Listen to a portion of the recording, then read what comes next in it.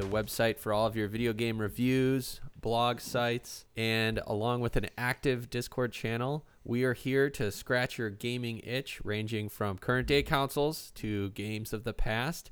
And here to keep you company is Steve. Hey, everybody. Paul. How's it going, everybody? And myself, Justin, who's doing the talking. So we are all certified gaming experts and borderline gaming hoarders. Today, we're going to talk a little bit about what we've been up to. There were some big releases that have come out over the last week or so. And then also our topic of conversation is around remakes. So what do you think of them? What games did it well? Which games missed the mark? The journey of remakes we have seen since the dawn of gaming. So before we jump into that, I think we could probably start with what we've been up to. I think I see an update here from Paul in our show notes. I was gonna say last week we had Steve talk Lost Ark. Paul, where's your Lost Ark journey? So I'm almost level 50. I'm like level 49 and 3/4 or whatever. It's been just hopping on and trying to forge and stuff like that.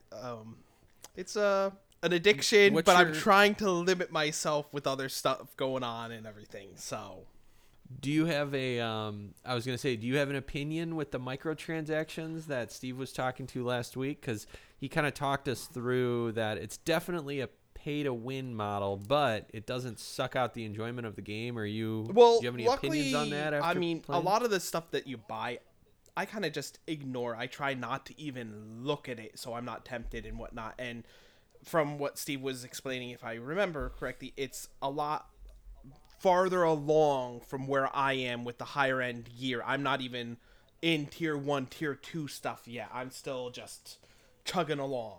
So I don't think I've hit that exact spot yet. Correct me if I'm wrong, but You're right on the verge of it. Right on the verge. It can it'll happen tonight, probably. Probably. But besides Lost Ark, I dived into some more Halo Infinite multiplayer. I mean, I love my Halos. I just got to get back into that. It is. How is the community there? Is it holding up well? Any issues as of late, or is it moving along nicely? How's ranked? That's my favorite. I actually haven't really played much of ranked. I'm just enjoying the Fiesta modes and whatever my friends want to play, because I'm already level 100 in the season, so I play whatever modes they need to play to get to level 100. So, nice. Yeah, I've been out of it for a couple of weeks, but ranked is usually what I like to sit down and get a few rounds in. So, but then from last discussion, from our last podcast, we announced about the Amazon Luna service. Oh yeah, did you give it a whirl? I've given it a try. And do not approve. I'll just put it that way. Ooh. I've had what are your cliff notes? Some issues. Basically, a lot of the titles, I got the Luna Plus, which had their largest spans. I wasn't just going for retro. I wanted a little bit of everything, and that has a little bit of everything. A lot of the games that I've seen on there, I've already gotten because I'm already a Game Pass subscriber. So it's a lot of repeats. So, I mean, but that you can't really knock them for, because, I mean, every game subscription service is gonna have overlaps and everything. One positive, I have had games loading quickly. Probably about the longest that I've waited is been about 45 seconds for a game to load up. But the main thing that I am very unimpressed by is the controllers. I don't have an official Luna controller, but you're able to use other controllers. But it says to go through Windows and use it connected that way. So I use my Xbox controller. It comes up that it's an unsupported controller. Really? Yes. See, but the thing is, it was making it where I couldn't even launch games, because some of them you can only solely use a controller. You can't use any mouse or keyboard. Well, that's a disaster. Yeah, that's so. But luckily, for some reason, now it's still coming up as an unrecognizable controller, but it's allowing me to launch them. But it's got delays with the inputs and everything, so it's not very polished on that end, and I'm not impressed. For what we reported last time with the Luna Plus, being $5.99. It's only $5.99 if you get in before April. If you don't get in before April, it jumps up to $9.99. So at $9.99, no way. I cannot recommend it. Yeah, not really a surprise. I think we were already sort of leaning towards it probably not being great. So, but now that you've gone through it and have developed an objective opinion, yeah, I'm still gonna give it. I'm gonna pay for it for 1 month and see how it is, because you get a free 7-day trial, and I think my 7 days are probably up about today. I think probably was it. So for $5.99, I'll give it the one charge and see how it is. But You're gonna have to wait. I'm leaning towards it's not something that I'm gonna keep. Also, from last time that we played, I also said that I would try Elden Ring. Oh, did you? So this is my first Souls game. Souls style game. I've had to get a new TV. Not related to the game though. Some other thing. I just Did you break it out of rage? okay. No. It was just some Did a controller weird go through thing. it? Oh. But I haven't had to get a controller or anything. The whole TV fiasco was something sound related, not related to the game at all. But Okay. I thought I'd just throw it in there and see your guys' reactions. So, but I mean, I'm only a little bit into it. I haven't really dived too much into it because of just being busy and whatnot and trying to get to level 50 in Lost Ark. I think me getting with it a little longer, I mean, yes, it's a Souls game. It's going to push you to your limits. So so far I'm liking the graphics and everything, but time will tell how aggravated I get, shall I say. Yeah, I was like, I want to hear you a few more hours in. I still have to beat, I said when I beat Demon Souls Remake, then I'll play Elden Ring, so it'll be a while. Same. But. So, and actually from what I've also been hearing is there's actually been like scams going on with Elden Ring. That basically, because it is a multiplayer game, basically with the multiplayer aspect, there's certain places that you can actually co-op and everything, but you see other people in the realm as like ghost figures, so you'll see where they are. That's how the other games were. Even back to Demon Souls did that as well. But from what I've been seeing is people are actually selling runes on eBay and stuff. Oh. And wait, it's so against their are the terms runes for it. used? The runes are what you use for buying stuff, your leveling and everything. It's your money of the game. Okay. So it's like a gold transaction of MMOs and stuff. But it's a lot of it's on eBay and whatnot. So people, the only way you can do it, there's no like mail service or whatever in the game. You need to join that game with that person, and then they physically drop the runes. So a lot of people have been buying the stuff and not getting it. So interesting. So that's it for what I've been doing. So see, what have you been up to? Yeah, so for me, it's still all Lost Ark, and I'm trying to see what I want to say about it without Justin being here, because I know he wanted to hear some of this. But without further ado, it's definitely a very addicting game. And I've also been trying to distance myself a little bit over this past week, and especially this week, because I start my new job next Monday. So, reality's coming, and it's time to kind of put the brakes on it a bit. It is a very addicting game, and it's a ton of fun.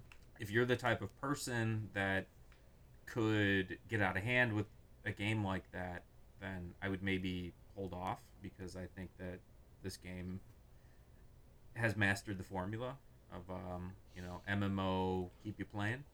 Yes, I seem to keep going back to it. I try and break off a little, but it just lures me back. It's something else. I'm really enjoying it. So where we left off last time was that I was pushing for T3. Basically, when you hit level 50, you have a little bit more to go in the story. You have to get through Vern, is the name of the continent. Once you get there, that's when you hit the quote-unquote end game. However, the end game is a journey in itself. So you start through Tier 1 content, you move into Tier 2 content, and the highest content available at this time is T3 content. So I was pushing for T3 content last week and did make it. And I think Justin posed a really good question on, well, was it worth it? Because now that I've made it to the end game, if you will, where it's pretty much just, oh, here he is. So Made it. yeah, perfect. So this was just leading into the question that you had about Lost Ark, that if you make it to T3 content, was it worth it? And I think that's a great question, because it'll take you probably a couple 100 hours to get to that point. Maybe a little less. I don't think I've put in that much time. Steam would suggest otherwise. But really, how much of it was just doing Stronghold or idle time? Right, yeah, half, probably, half. Menu time. Sure. Yeah. Still, a lot of time. It takes some time to get there. So is it worth it now that I'm in the end game? And I would say yes, absolutely. If you're the type of person that can control yourself in terms of playing this game, keeping stuff, in your life together, of course, all that goes without saying. But also for me, the desire to play other games too. That's something that I'm going to be kind of working back in as we go here. So, but is it worth it to just run the marathon instead of the sprint that I did? I think so. I think it's a ton of fun. It's very rewarding, and you really could get a lot out of it, even if it took you a year to get to Tier 3 content. It's just something fun to kind of revisit. So I would say that it is worth it if you're into gear grind, increase your gear more and more and more. But especially if you're the type of person that considers themselves an alt person. These people exist where they call themselves suckers for alts. They just have tons of alts and they really like trying different classes. This game's for you, okay? Because that's definitely who I am. I like variety, and this game really, really cherishes having alts or a wide roster. Yeah, that's very nice. Well, isn't it each main class at least has 2 subclasses? Yeah, right, exactly. So. And as of right now, you can have up to 12 characters on a server. So, I mean, you can go forever, yeah. But it doesn't. It rewards playing on different characters, and that was kind of a game changer for me. And it's persisted all the way until my main character hit T3 content. And now I'm trying to get my alts up to Tier 3 content so I can just get my main better and better and better, and at some point just sell all the stuff I find and make a ton of gold and gear up for the next content that's coming, which they're going to be releasing a lot of stuff soon here. Yeah, that's what I was seeing. There were hints about stuff coming, like a new raid supposedly coming soon. I don't know if it's officially been released for the Korean version of the game yet, but I mean, whatever gets released there, I'm sure it's gonna follow suit. Probably, I would say these 6 months later, probably, if not faster. On the other side of this, from the perspective of someone that's not gonna sprint to Tier 3 content, I also think it's perfectly fine if it did take you a year or more or whatever to get to Tier 3 content or to catch up to wherever the content is. I think that's fine, because I think that really the biggest difference between you and these hardcore people that play nonstop all the time, never take a break, I think would be the number of characters in that content. Interesting. So, like, it's funny you mentioned that, because the menu system, I know the menu when you log in, it has your, it has everyone laid out, whereas most games like that, I'll give you your one hero in the middle of the screen to start. Yeah. So it's interesting that they're all about the roster. There's catch-up mechanics. So once you hit level 50, that's not actually the level cap. The level cap is actually level 60. It's just an extremely slow grind. So my main is level 52. But what's cool back on this concept is that once you have a character that hits 52 or higher, you can put your alts in training to get XP passively. Is that what that power pass is or whatnot? No. I'll touch on that. But this training gets them up to one level right below your main. Okay, so very nice. It just really, really caters to the alt mindset. So if you're that type of person, then I think this game could be right up your alley. Anyways, the Power Pass, the Power Pass is it's a character boost to level 50. Okay, gotcha. You get 2 of them when you complete Vern for the first time. Okay. So you have to play through the story. You have to get to 50 the normal way first before getting 2 power passes. I'm not aware of any other way to get other power passes. You might be able to buy them. More of that play to win mechanic. I haven't actually seen that. It may exist. I'm not sure. I've just never encountered it. What's the passive ability called? The training you're talking about? Yeah. It's like a training camp. Is that the training camp actually in the stronghold that you can eventually unlock? Correct. Okay. Yeah, it's grayed out for you. When you hit level 52 on your main, you'll unlock. So now I have a feeling I might have to dump a little more time into this because I did not play it this week. Group up together. The I'll get to why, but I know at least Justin and we have only 6 character slots. I think that's the standard slot, and I think with the pre-purchase, the more higher tier, you got more character slots. I don't remember how I got an extra character slot. It may have been from the Founders Pack, but that may have been. You could purchase more. Yeah, I know that. Like when I log in, there's 6 spots there that you can select. Right. So, yeah, gotcha. Looks like I'm gonna be losing some more time to Lost Ark. Yeah, and I think that Justin, I know that you're the type of person that likes enjoying a plethora of games and a wide variety of games, and I think that if you just wanted to slowly play through the story, get to level 50, and when you get to level 50, you could do your dailies and stuff in like an hour and just move on. You don't have to. That'd be fun. Yeah, and we can do them together, or we can do them with friends or whatever. But so there are multiple ways to enjoy this game. I think that very nice. You can get a lot out of it just playing casually. I enjoyed the combat, the level at which I got to my combat, and I'd have to check because it's been over a week, but I started to really enjoy the ebb and flow of the game. I felt like I started to really kind of hit that stride once I went over that initial hump of the intro. When I was telling you, it felt like there wasn't enough variety in the combat. When I started to get to more difficult areas and I had to actually consciously think about what abilities I was using and avoiding enemy attacks, I did enjoy that combat. It was definitely very different than what I'm used to with at least the more recent Diablo 3, I would say. Wait till you unlock strongholds, then it's a whole nother game. Okay. All right. Then it's finding items to build stuff and make stuff. Yeah, there's definitely a lot to learn. In fact, I did a little tutorial for Paul and my wife last week. I think it was just about a week ago, yeah.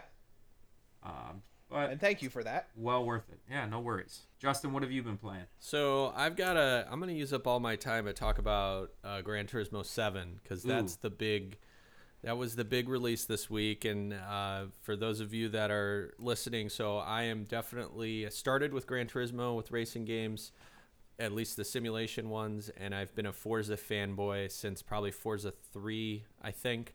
So I've always felt that Forza has been ahead of the game in terms of variety, options, fun factor, everything.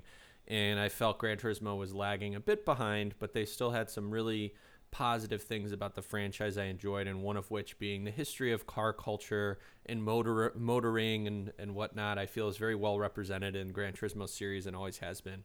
So 7, I put it in the back burner because I was expecting delay after delay.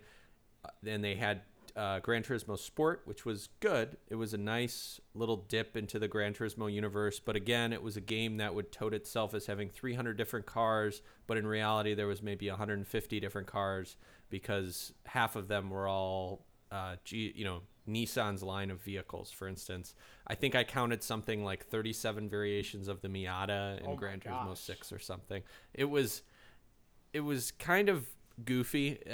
I mean, in any case, I felt like it fell short of what Forza was offering in terms of both car variety, customizations, and the fun factor of going through the story mode. So, Gran Turismo 7. So, a couple of things to hit on. The easiest is the visuals.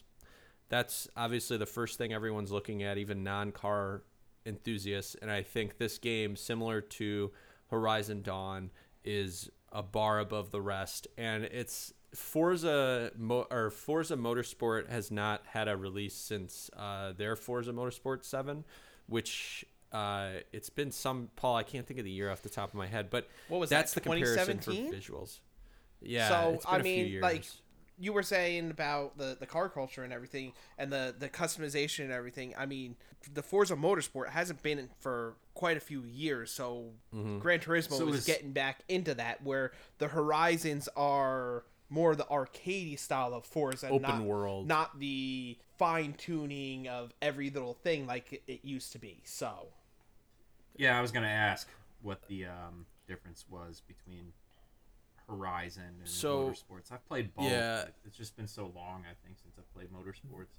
Yeah, Horizon is the open world, more arcadey style, not full arcadey like some of like Need for Speeds and stuff, but it's got a more loose control scheme, control feel with like the steering response and everything. Where the Motorsports were where you would really fine tune your vehicles, tire pressure, tire camber.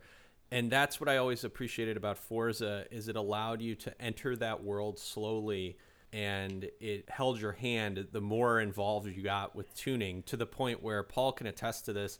Most of everything I learned about cars, I learned from playing Forza and Gran Turismo, and it's translated into the real world. It's how I've taken care of and tuned my own vehicle, was because of that knowledge I got from playing video games. And then you learn as you go, in the real world, but it was a great jumping off point because you learned a lot about suspension and car tuning and the engine, what different things you can do to the engine and all that. So it's great. But so 7, going back to that, so the visuals, I have to say, are pretty damn incredible, and they do sell the ray tracing, but I have to admit, I don't know what the term is, but the non-ray tracing is way more crisp, and it is it's very jaw-dropping, the visuals. It's the paint, all the textures and reflections. You cannot compete with how they have reflections on the road and the surfaces around you as you're driving. You can't get that close to realism. It is fantastic. So there's no problem there. Runs at a silky smooth 60 frames a second, and it's no problem at all. The sound is where they are not up to par with Forza. Forza they take a multitude of sounds throughout each car's engine note. Gran Turismo has some more generic engine noises and things. Not to say that they aren't there, but it's not as true sounding as Forza, so that doesn't come with the game, and that's always been kind of an issue with me. But the visuals more than make up for it. So with that out of the way, let's get to the core game mechanics. So racing sim, there's a few assists it does allow, traction control and things, make it easier, steering assist if you need it. And so you can enable and disable those. And then control methods, you can do your standard analog. You can use steering wheels that are very much the way to go if you want the true simulation and feel. And then you can also do motion controls, which I didn't try yet. I'm sure it's more of a gimmick than actual racing, but it's still there if you want to do that. But the core of the game is I've put in enough time where you follow this thing called the Car Cafe, and it was something I touched on last week, where you get a menu of accomplishments in a particular area in motorsport. So, for instance, one of them is European hot hatches or Japanese front engine, rear wheel drive cars, and it will have you compete in races that are in that area. So you have all these variety of different races, and they're all track-based. Some of them are dirt-based, which I just started to get into, so there's trucks in there as well. But it spans all generations of cars. So you've got, 14 horsepower Mini Coopers, and then you have your 1,000 horsepower plus supercars and concept cars. So it forces you to go through that. The tuning options are all there. You can go completely bonkers with that. Car customizations are there, although a bit limiting when you compare to things like Forza, but they're still there. You can add wings, body kits if they allow it on those cars and things. I always appreciated their performance metrics for the cars. So they have performance points, so you can be competitive if you get your car to a certain points system. The only thing that's a little wonky is it allows you to really exceed those power thresholds, at least in the beginning. So you could be massively OP compared to the AI and just muscle through the races. But again, if you're playing it that way, this game probably isn't for you anyways, so I wouldn't worry about it. If you do want that arcade experience, definitely look elsewhere. This is not the game for you. So that's where I'm going at with the single player, and it's unlocking. It's really enjoyable, just unlocking all those cars, and you're increasing your collection so you get more rewards. There is an option to buy in-game currency, but it's definitely not something I'd be interested in. They don't really shove it in your face. You see it as a small option, so you can buy in-game currency, but it's not. I mean, the point of the game is to play through it, so you're kind of just skipping through the enjoying part of the game if you do that. So it's not a big selling point, which is good. And then last but not least, you have your multiplayer, which took a page out of Gran Turismo Sport. So they have daily races and tournament racing, and they have 2 attributes to your online character, which I'm curious, Steve, what your feelings are on this from the outsider, because they added sportsman-like rank and then your actual competitive rank. Apparently there's a cap on your actual rank based on your sportsman-like conduct. So you can't. So the theory is basically if you're an asshole, you can only go to a certain level of ranking.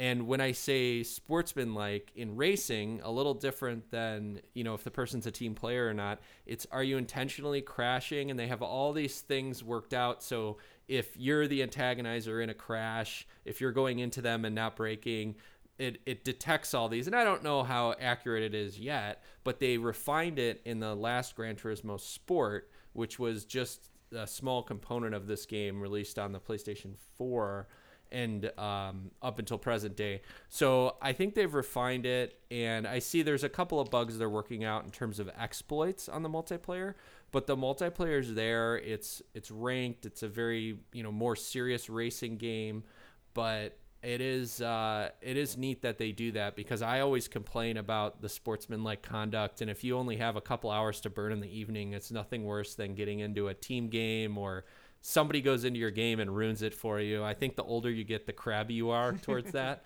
So it's neat. But in a nutshell, just hitting on the very high level items of Gran Turismo, I went head first into it as expected. And then the other thing that goes along with graphics, the haptic feedback on the controller, being a PS5, huge part of this game too. You've got the feedback is the best it's ever been. It's not only extremely intuitive when you're going over curbs in the game, you can feel it on one side of the controller versus the other. You've got your tire slippage and your braking pressure on each trigger. And because it's adaptive, it's really responsive. And quite honestly, I've been terrible with the racing wheel. I've used it in past Gran Turismos, and my controller lap times are always faster. So I don't know what that means for me. I think I've told the story to you guys before. I was between jobs years ago, and one of the Forza games, I bought one of those really expensive Fantech wheels on the 360, and I spent a whole week, and I said, if I can't get better lap times on this thing, it's not worth keeping, because it was pretty expensive. I got it because I was so into Forza. I was like, I wonder what I'm missing. And I could not improve my lap times, and I was like, I can't justify paying. It was like I think it was more than the Xbox itself. Well, yeah, and the Fanatec stuff is really expensive. You're going into direct drive wheels and stuff. Yeah. So, I mean, it was nice, but I gave it, after the week, I was like, I just wasn't seeing the improvement. And it's not like I don't drive a real car. Like, I understand that concept, but it wasn't. I'd love to try again, but the prices have gotten even more. They've even gotten higher. So at some point, I may scoop up if I see a used one or somebody's unloading one of the Logitech ones that are a little bit cheaper. I might jump on it, but I don't know. The thing with the wheels, they don't compare because it's belt-driven, direct drive, and everything. So that plays a big role in it. So the cheaper wheels, which probably even back then when you got that Fanatec, that was probably a belt-driven. So it's you don't get the responsiveness as direct drive, but direct drives are you're talking can be up to $1,800 for wheels. Yeah. So that's where I was like, I couldn't. But I think there's some cheaper options that just got released. Thrustmaster put out one. It's still, I think it's under $1,000, but they released a Gran Turismo 1 that's supposed to be, or it's a direct drive, not a belt driven, so it should be nice. But the belt driven ones, I think, are the ones where the price point may be lower. Yes, I have to look. Yeah, the direct drive, you've got an actual motor connected to your wheel. But that's where Yeah. the direct drive wheels you do get more force and feedback with, because I mean there's certain not to go off on a little side note or whatnot, but there's some Steering wheels wheel. that you can only use certain racing cockpits, certain ones, because there's so much force that they'll actually bend the actual racing cockpit. That's wild. I haven't got gotten so there much yet. force where I've heard people, like someone almost breaking a thumb because they didn't release the wheel because they had it set too high and stuff. But that's some serious racing, guys. Yeah, that's like Yeah. high end and stuff. As I'm here sitting looking at my racing cockpit here. I'll put it on my to-do list, but that's my long-winded, very happy about Gran Turismo, pleasantly surprised. Well, that's good. I will ignore its shortcomings to work through the game. So very nice. Just a cat. Thought it was another kid coming downstairs. We're good. But yeah, so I think if we can jump into we've got a couple of headlines, and then we've got one that'll segue us into the topic. So I think the first one here I took note of just because the music space is very busy, and as we know, Spotify is nicely integrated with our Xboxes and PlayStations. And I say that plural because it spans generations of both those systems. But I saw that Epic Games has acquired Bandcamp. Yes, that's what I saw.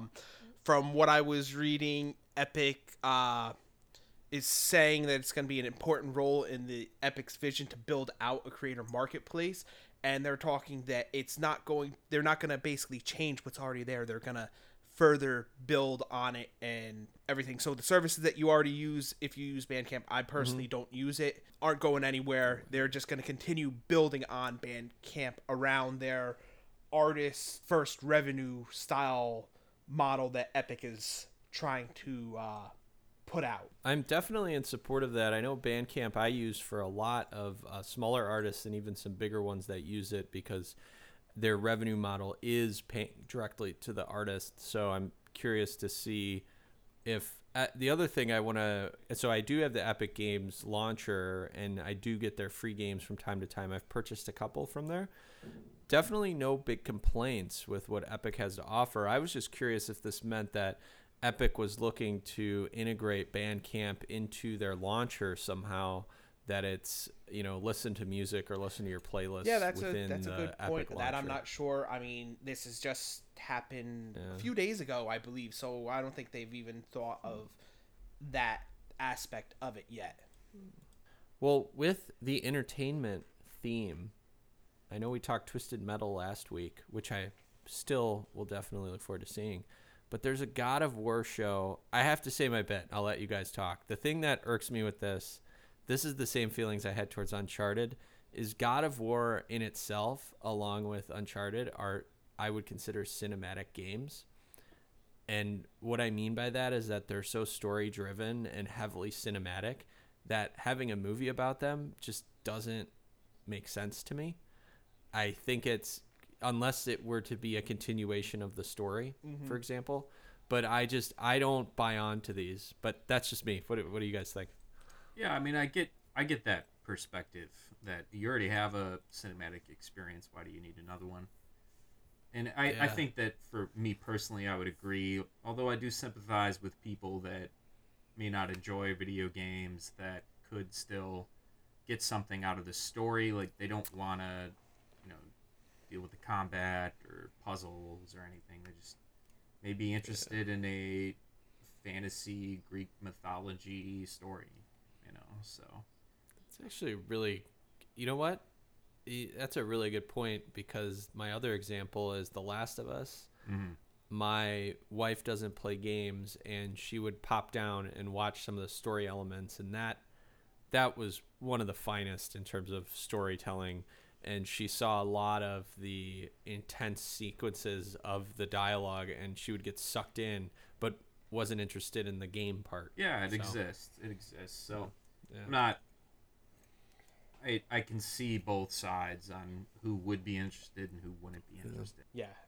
And with God of War, it's such a huge story. I mean, first release was back in 2005.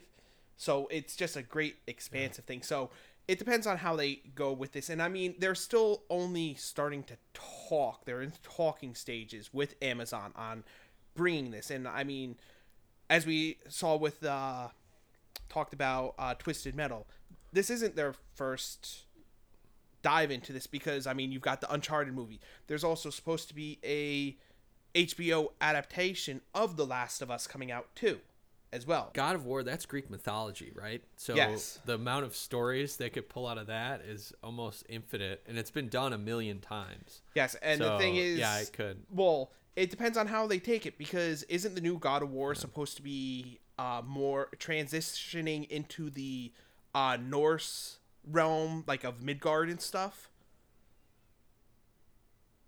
That I haven't been following it close enough. I believe that's the new one. So they're transitioning out of that. But like with a lot of these series that they're making, it's whether or not are they going to recap everything that's in the games, or is it going to be something completely different? Like, is it going to be like almost like a prequel, like how the games got started, like just showing a side of the story that you don't get from the game. I'm okay with that. So I'm okay. But also, what they have announced is if it does go through, it's supposed to be led by Mark Fergus and Hawk Outsby, people behind The Expanse, and also someone from the Wheel of Time, Rafi Judkins.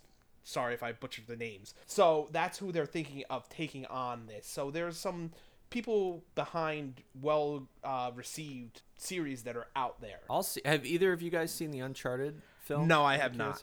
No. I Okay. like you, tend to kind of shy away from the movies based on video games.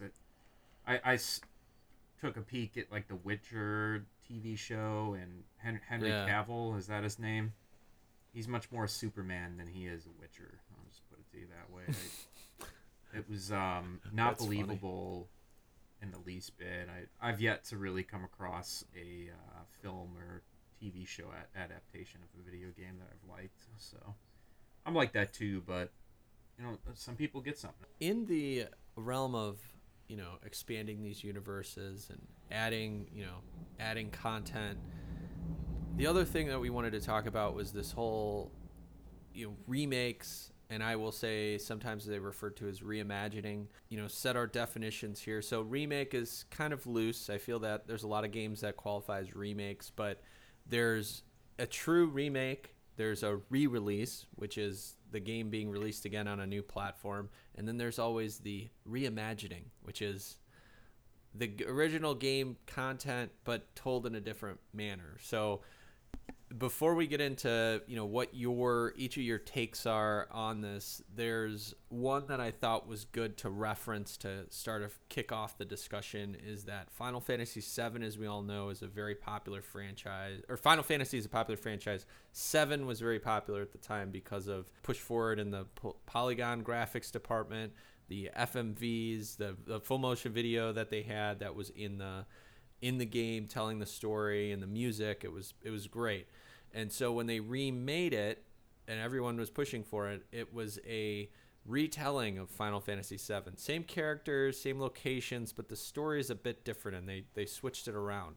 So then you also have games like Resident Evil, where they've been steadily remaking those games, where it's more or less the same game with a huge jump on visuals as well as life improvements on the game. So, and then Steve and I have been playing, or have played, the Diablo 2 remake, which again, visual overhaul, some quality of life, but not much. But I would consider, for our purposes, probably more of a re-release in the modern era, is what that falls in. So I don't know what I have my own thoughts on it. What are your initial thoughts when you hear the term like remake of a particular game that you've played before in the past? At this point, when I hear those words, Loaded. Yeah, when you hear it. Yeah, I just hear it I just think to myself, oh, another one. That's all I really think. I am on the far end, I think, of the spectrum of people that don't enjoy or don't celebrate remake culture, as I'll refer to it. Mm-hmm. Yes, I did play the Diablo 2 remake. There are some exceptions for me. I'm not completely just not into them, but for the most part, my take on this has always been that, if it's not broke, don't fix it. I also enjoy experiencing things in their original format, but really, yeah, you are big on yeah, and I also, so that's just a personal thing, but from like an industry perspective, I've always kind of feared that the focus on remakes and relying on old content and old ideas sort of stymies creative design of new interesting franchises, or just new installments. Just do a new installment. I'd personally rather have a new Resident Evil than a remake of a game that was already great. So that's just me. I know that this is kind of a hot topic, but I've never really been big on the remake thing, and it's gotten way out of hand at this point. They're remaking. I think I saw Plumbers Have Ties is getting remade. I mean, what? Glover on the Nintendo 64? No, Plumbers Wear Ties. If you don't know what it is, Plumbers Wear Ties. I can't remember exactly what console it was on. Maybe Sega CD or the 3DO. I can't remember, but it was a really horrible, like, FMV, adult-themed drama video game that is ridiculous, has poor voice acting, poor everything. I mean, it's just an absurd video game. And AVGN, the Angry Video Game Nerd, did an episode on it, and it's quite funny. And I think that's where you'll... Adult-oriented romantic comedy, visual novel dating sim developed by United Pictures and published by Kieran Entertainment for the 3DO. 3DO. Interactive. Okay, so I was right. Wow. Although the game did have a DOS version, it was very limited. Yeah, so they're remaking that. So, I mean, it's just completely out of control at this point. That's obviously a troll. I mean, they're trolling by remaking that game. I think it's ridiculous, but... Yeah. I mean, that's just kind of a hilarious example of how out of control remake culture has gotten. Remake everything. I could agree with that. I fall somewhere in between. Same here. Because there are games that in their original form, and I still have access to it, I would prefer that 9 times out of 10. Where I like the remakes are, and this again is also controversial, are games that don't the core gameplay and experience is there. So I'll throw games out there like Wave Race or GoldenEye on the Nintendo 64. Those are fun games on their core, but they're not as easy to play given the advancement of technology. So when I think of GoldenEye, I would love to see that with a dual analog controller. You mean you don't like to use the buttons to aim? We've changed, and I know a purist like Steve, like you said, that's blasphemy, but I like when they do upgrades to that. And then the other thing I do appreciate is I do like the original form, but if you're going to put it on a new platform to make it easier to access for me, I will take that, because I think it's because I'm probably a lazy gamer as well, where I like the convenience of the Switch Online to play original Nintendo and Super Nintendo. And the same token, though, I only play those with the Super Nintendo and Nintendo controllers. Like, I won't play them on because it feels better to play on the original controllers. So I definitely fall somewhere in between. There's some games that just don't need to be remade yet. I mean, there's a lot Plumbers of games Have that Ties. I've seen come out. Yeah, Plumbers with Ties. There was another. There's like weird. Nintendo. There's Xbox 360 era games that are remade, and they don't really need to be, because you can still play them through the store. They say it's upgraded visuals and all that, but they don't need to be touched. A lot of those 16-bit era games don't need to be reimagined or upgraded, but I do like a good solid re-release, though. Like, I love the collections they release on a bunch of platforms, like the Castlevania collections or the Konami. Well, yeah, you had like the Sega collections the and stuff on the 360 and stuff like that. I don't know. But But then, like, on the same hand, though, like, you're right. Like Resident Evil, they were great in their original form. Like Resident Evil 2 was good.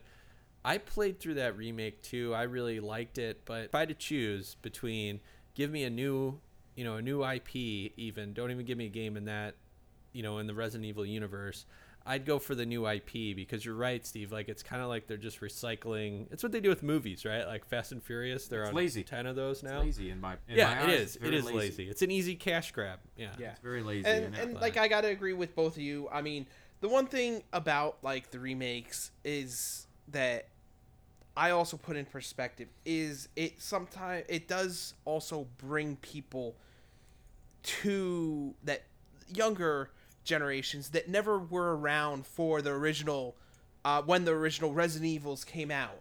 It puts it more on their radar and more easily accessible. That's a really good point actually, because then you get them into the like Final Fantasy, for example. So Final Fantasy VII, this remake, I'll keep coming back to it. I love that. 50% of my enjoyment of that came from the nostalgia. The other 50% came from the fact that it's a new retelling of this story. And that was exciting to me because I saw characters I knew put in these new scenarios in this universe, and it was a retelling. But if it was the younger generation will play it now and go, wow, this game looks amazing. What was that original like? And they'll go back and see it in its original form. And then, but old people like me, I'd like to see a new Final Fantasy, whatever it was, give me a whole new cast of characters, put in that same gameplay they had with this remake. I'd play it, enjoy the hell out of it. But yeah, that's an interesting point because it does get like the younger generation's interested. Now, was the Final Fantasy VII actually classified, like named as a remake or a re-release? Or, like, what was it specifically What's said? the full title? Yeah, what was because their... like you were saying, if they're changing stuff, remake. I don't see it as a remake because you're changing it. I mean, like if you're re-releasing to get more like better graphics or whatever, does mean that you're changing it. That's what I thought, but I mean, the way I look at it, I think that should be like Final Fantasy 7.5. So you get this other. I would be more into something like that. At least then it's just DLC for a really old game. And that's then kind of interesting to me. Yeah, and then the other thing, me being a Halo nut, I'm gonna bring this up. When Master Chief Collection came out, you got Halo CE with updated graphics, but you could push a button and get back to the old ones.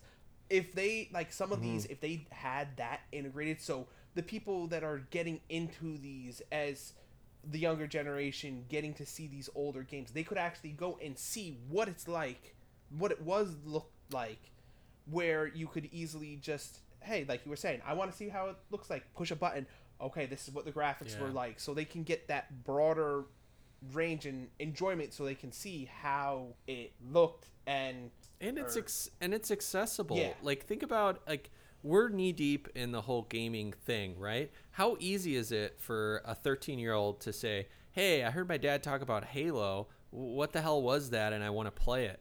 They can't just go to the store and pick up a copy and play it. They've got to really dig deep to try and find it. So I think the Master Chief Collection is a great option for that. So in the Master Chief Collection, I liked having them all in one space because you could shuffle around the different versions of Halo. I wish they would do that for more older games that you can fit on one media. Yeah, because with the older stuff, I mean, you're getting back to the original PlayStations and whatnot. Not a lot of people have access to that or know where to look for it. I mean, the three of us, we go to the Midwest Gaming Convention or whatever. So we have access. They sell all that stuff there. Vendors. So you can get physical original media and consoles and stuff. But the average person isn't going to know about this and know how to specifically get that, or in some cases, how to even hook it up to TVs, because I mean, you're talking the original Sega Genesis, the original Nintendo. You had to use an RF coax adapter connection. Most TVs nowadays don't even have that. Yeah, they don't even have the coax adapter. That's a good point. I mean, look at when PlayStation 3 came out. You had the light guns, and they had a great thing with when the light guns those work off the reflections of the actual monitor. When LCD TVs came out, they don't have that necessary reflection that's needed, so they don't work. But PlayStation came out with a great thing where they had two RF eyes that acted like that. But if someone goes back, original Nintendo wants to play Duck Hunt, if they don't have an old CRT TV or can't play whatnot, you can't. Yeah, exactly. You can't play. And I mean, with the old gaming culture, those TVs are gold. I mean, you should.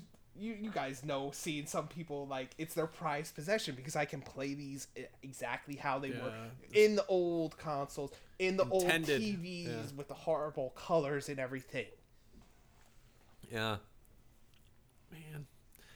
My verdict, I still feel like we should turn this into some sort of voting, but I would have to say my verdict, I am smack dab in the middle, because there are games that deserve remakes and reissues, and there's games that just are, they should remain a distant memory, and I could go either way. But I think if faced with it, I would say give me something new rather than recycling the old. But yeah, so my vote will be against. If we're going to be black and white about it, I would vote against, because overall, I'm not like great just, about I'm it. back down in the middle. Like, yes, I like some of them. I mean, I like new content. It's a hard, it's a slippery slope, shall I say? And just so everybody that's listening understands where this conversation originally came from, it was just recently announced that Resident Evil 2, 7, and 3, I believe, are getting updated graphics for the new systems and everything coming in this year with the ray tracing and everything. Mm-hmm. So that's where this conversation actually stemmed from. Them updating those, and there's supposed to be a free update. I know PlayStation 4 and I think Xbox Series S and X, it's just going to be an over-the-air, and PC just a straight-up update. That's getting out of control to me at that point. It's like, all right, let's update Resident Evil 2 every gen, every new technology breakthrough. Grand Theft Auto 6 all over again. I mean, what's the end goal? Space Invaders VR? You're in the ship. Yeah. But I mean, where this they're not selling them specifically as this is a PlayStation 5 version, this is an Xbox Series S version. It's just graphical updates where if you already have them, you're getting the update, and it's just how you got to get it. Sure. Well, I do have some exceptions to my distaste for remakes. Multiplayer games, I think I do enjoy remakes, and I didn't really know why, but Paul's point to accessibility is probably why, because that's where the people are. For Diablo 2, I played the remake, and I was into it because that's where the people were. That's where I can make my trades. That's where I can team up. That's where I can play with people. So multiplayer games, I actually really like the remake stuff. And then there are some situations where technical difficulties of a time are remedied by modern solutions. And I think that the strongest case for that are for games that came out in the nascent stages of 3D gaming, so the N64, PS1 era, where the controls were awkward and the visuals did not age well at all. Muddy. Yeah. And I can see where remakes there kind of fulfill a need. Whereas some other ones, not so much. So I do see some exceptions. But overall, I feel like it's gotten pretty out of hand. And I'd like to see more creative design by these large companies like Capcom than this seemingly over-focus on remake. And you bring up a great point about the multiplayer aspect and stuff. I mean, because eventually all your multiplayer stuff of the old stuff will eventually be server shut down and whatnot. So these remakes can also bring back that nostalgic feeling with, Halo 2 was a perfect example. There were people boycotting, keeping their Xboxes on so the servers could not be shut down. And I think they went Yeah. 30 days or something. The people, because they Love the could not shut commitment. down the servers with someone on them. So It's great. getting- Yeah, I mean, a remake will bring a community back together. Yeah, Definitely, especially and so nostalgia it's cool. for me, just to get that love and feel back and everything. Well, with our time running long, and I'll get this release out in time. Let's rip through these releases. You guys stop me on any important ones, and we can wrap. So we've got the releases coming up for this week. So that's March 8th through 14th. We've got Steam Early Access, Have a Nice Death. I don't have any background on that one to add. But the other game that was somewhat controversial, they skipped a year, is WWE 2K22 because 20 was awful, to put it 20 simply. So I'll pause real quick on that one. So yeah. 20 was one of the worst video games I've ever played. It was so bad. The graphics were terrible. Glitches were out of control. The story mode was pitiful. And I'm a big wrestling game fan, so I experienced all of these. I played most of them. I definitely missed a few years throughout time. But yes, 2K20 was a total travesty. It was comical how bad it was.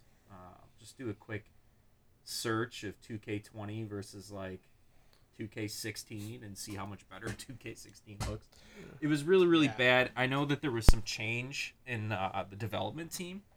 Maybe it was rushed. I don't remember the exact story. But it was so bad that they scrapped 2K21, which is hilarious. That's like if Madden just scrapped a year. If they were like, you know what, this one was so bad, we need a year off. Yeah, like those yearly releases of sports games, WWE, I feel that the older ones are always better because they seem rushed because they've got to get everything out. Yeah, a lot of it true. could just be like for soccer games, it could just be a team lineup change. I mean, stuff like that I could see, especially sports games. There'd just be DLC, like have a We've been DLC for talking about that stuff. for a decade. I never understood, just so they could keep the multiplayer player base, why they didn't go the route of DLC, because you can get people to buy into it and it doesn't divide the online community as much as a new version every year does. But I think the yearly release of sports games kind of predates DLC even existing, and it's probably they're it just kind of does. stuck. Which I can understand with the older, before you had the internet and stuff where you could easily get the DLC, yes. But I mean, the way I look at it, these I'm talking yearly 360, like mid-cycle 360 eras when they started doing more of the DLC. Yeah. And that's why even then the advancements in the game engine weren't there, but it was just roster. I mean, now they're doing visual enhancements. A lot of it, but find it's some not of it's too much of a marketing too. difference. Like there's always hype around like the next release.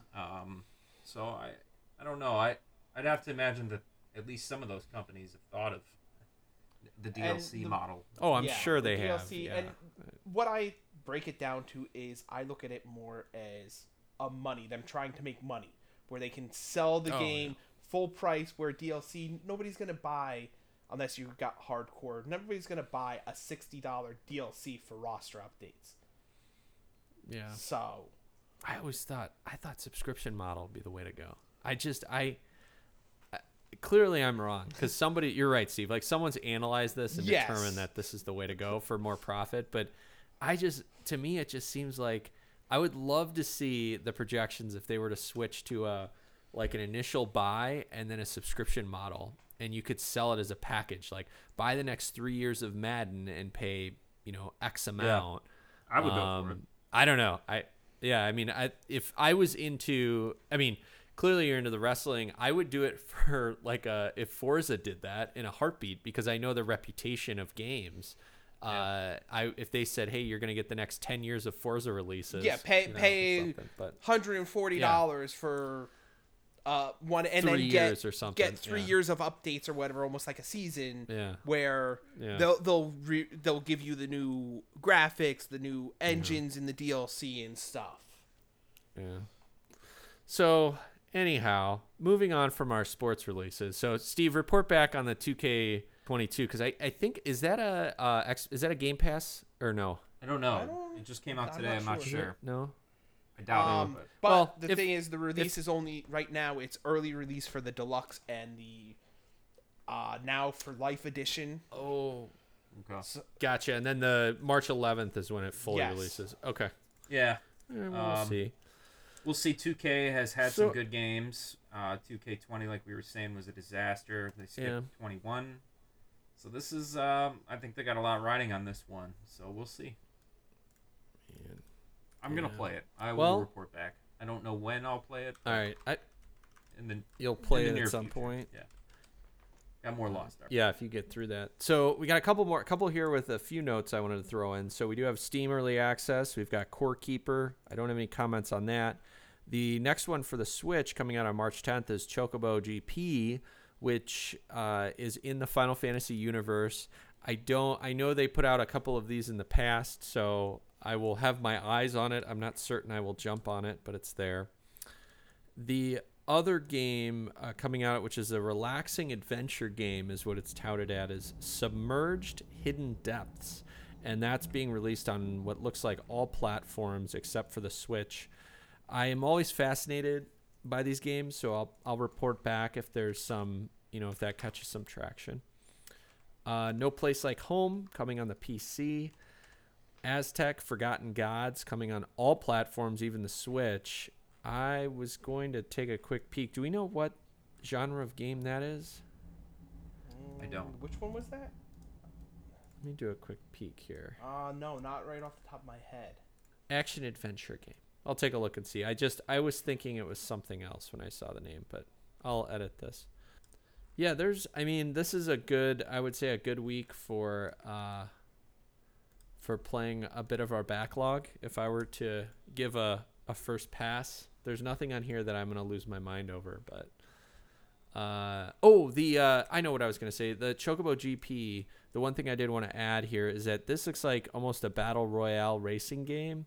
It's kart racing, and it's a sequel to Chocobo Racing, which came out over 20 years ago. So that it's not a re-release, but it's another like an online kart racing game. So I don't know. We'll see if it's any good. I feel like Square is kind of hit or miss, but it is a Switch exclusive for now at least. And looking, I believe WWE is going to be coming on Game Pass. It's not on there right now. There's talks of it coming at launch, but not at launch. All right. Okay. Well, then I like those old wrestling games, so I'll probably play it if it comes on Game Pass. It's fun. Yeah, I'll check it out. Like a good old-fashioned Royal Rumble. Oh yeah, it's those games are fun. First Blood. Well, awesome. Well, that does it for this week. Just want to say thanks for everyone tuning in and sticking with us as we go through episode 5 here. Hopefully, content is getting a little better as we get into our groove. So we'll be on social media more as time goes on. So if you do feel like harassing us while we're recording, we generally record on Tuesday nights between 8-ish and 10-ish Central PM. And you can find both Steve and Paul streaming that online. Twitch for Steve is Steve the Ripper, all one word, and Paul's is Boasty PB as in beta, all one word. You'll find that in the show notes as well, so you can click on those and watch and harass us while we're recording, or listen on your podcast application of choice. So until next week, thanks for listening. Thanks everybody. Have a good one.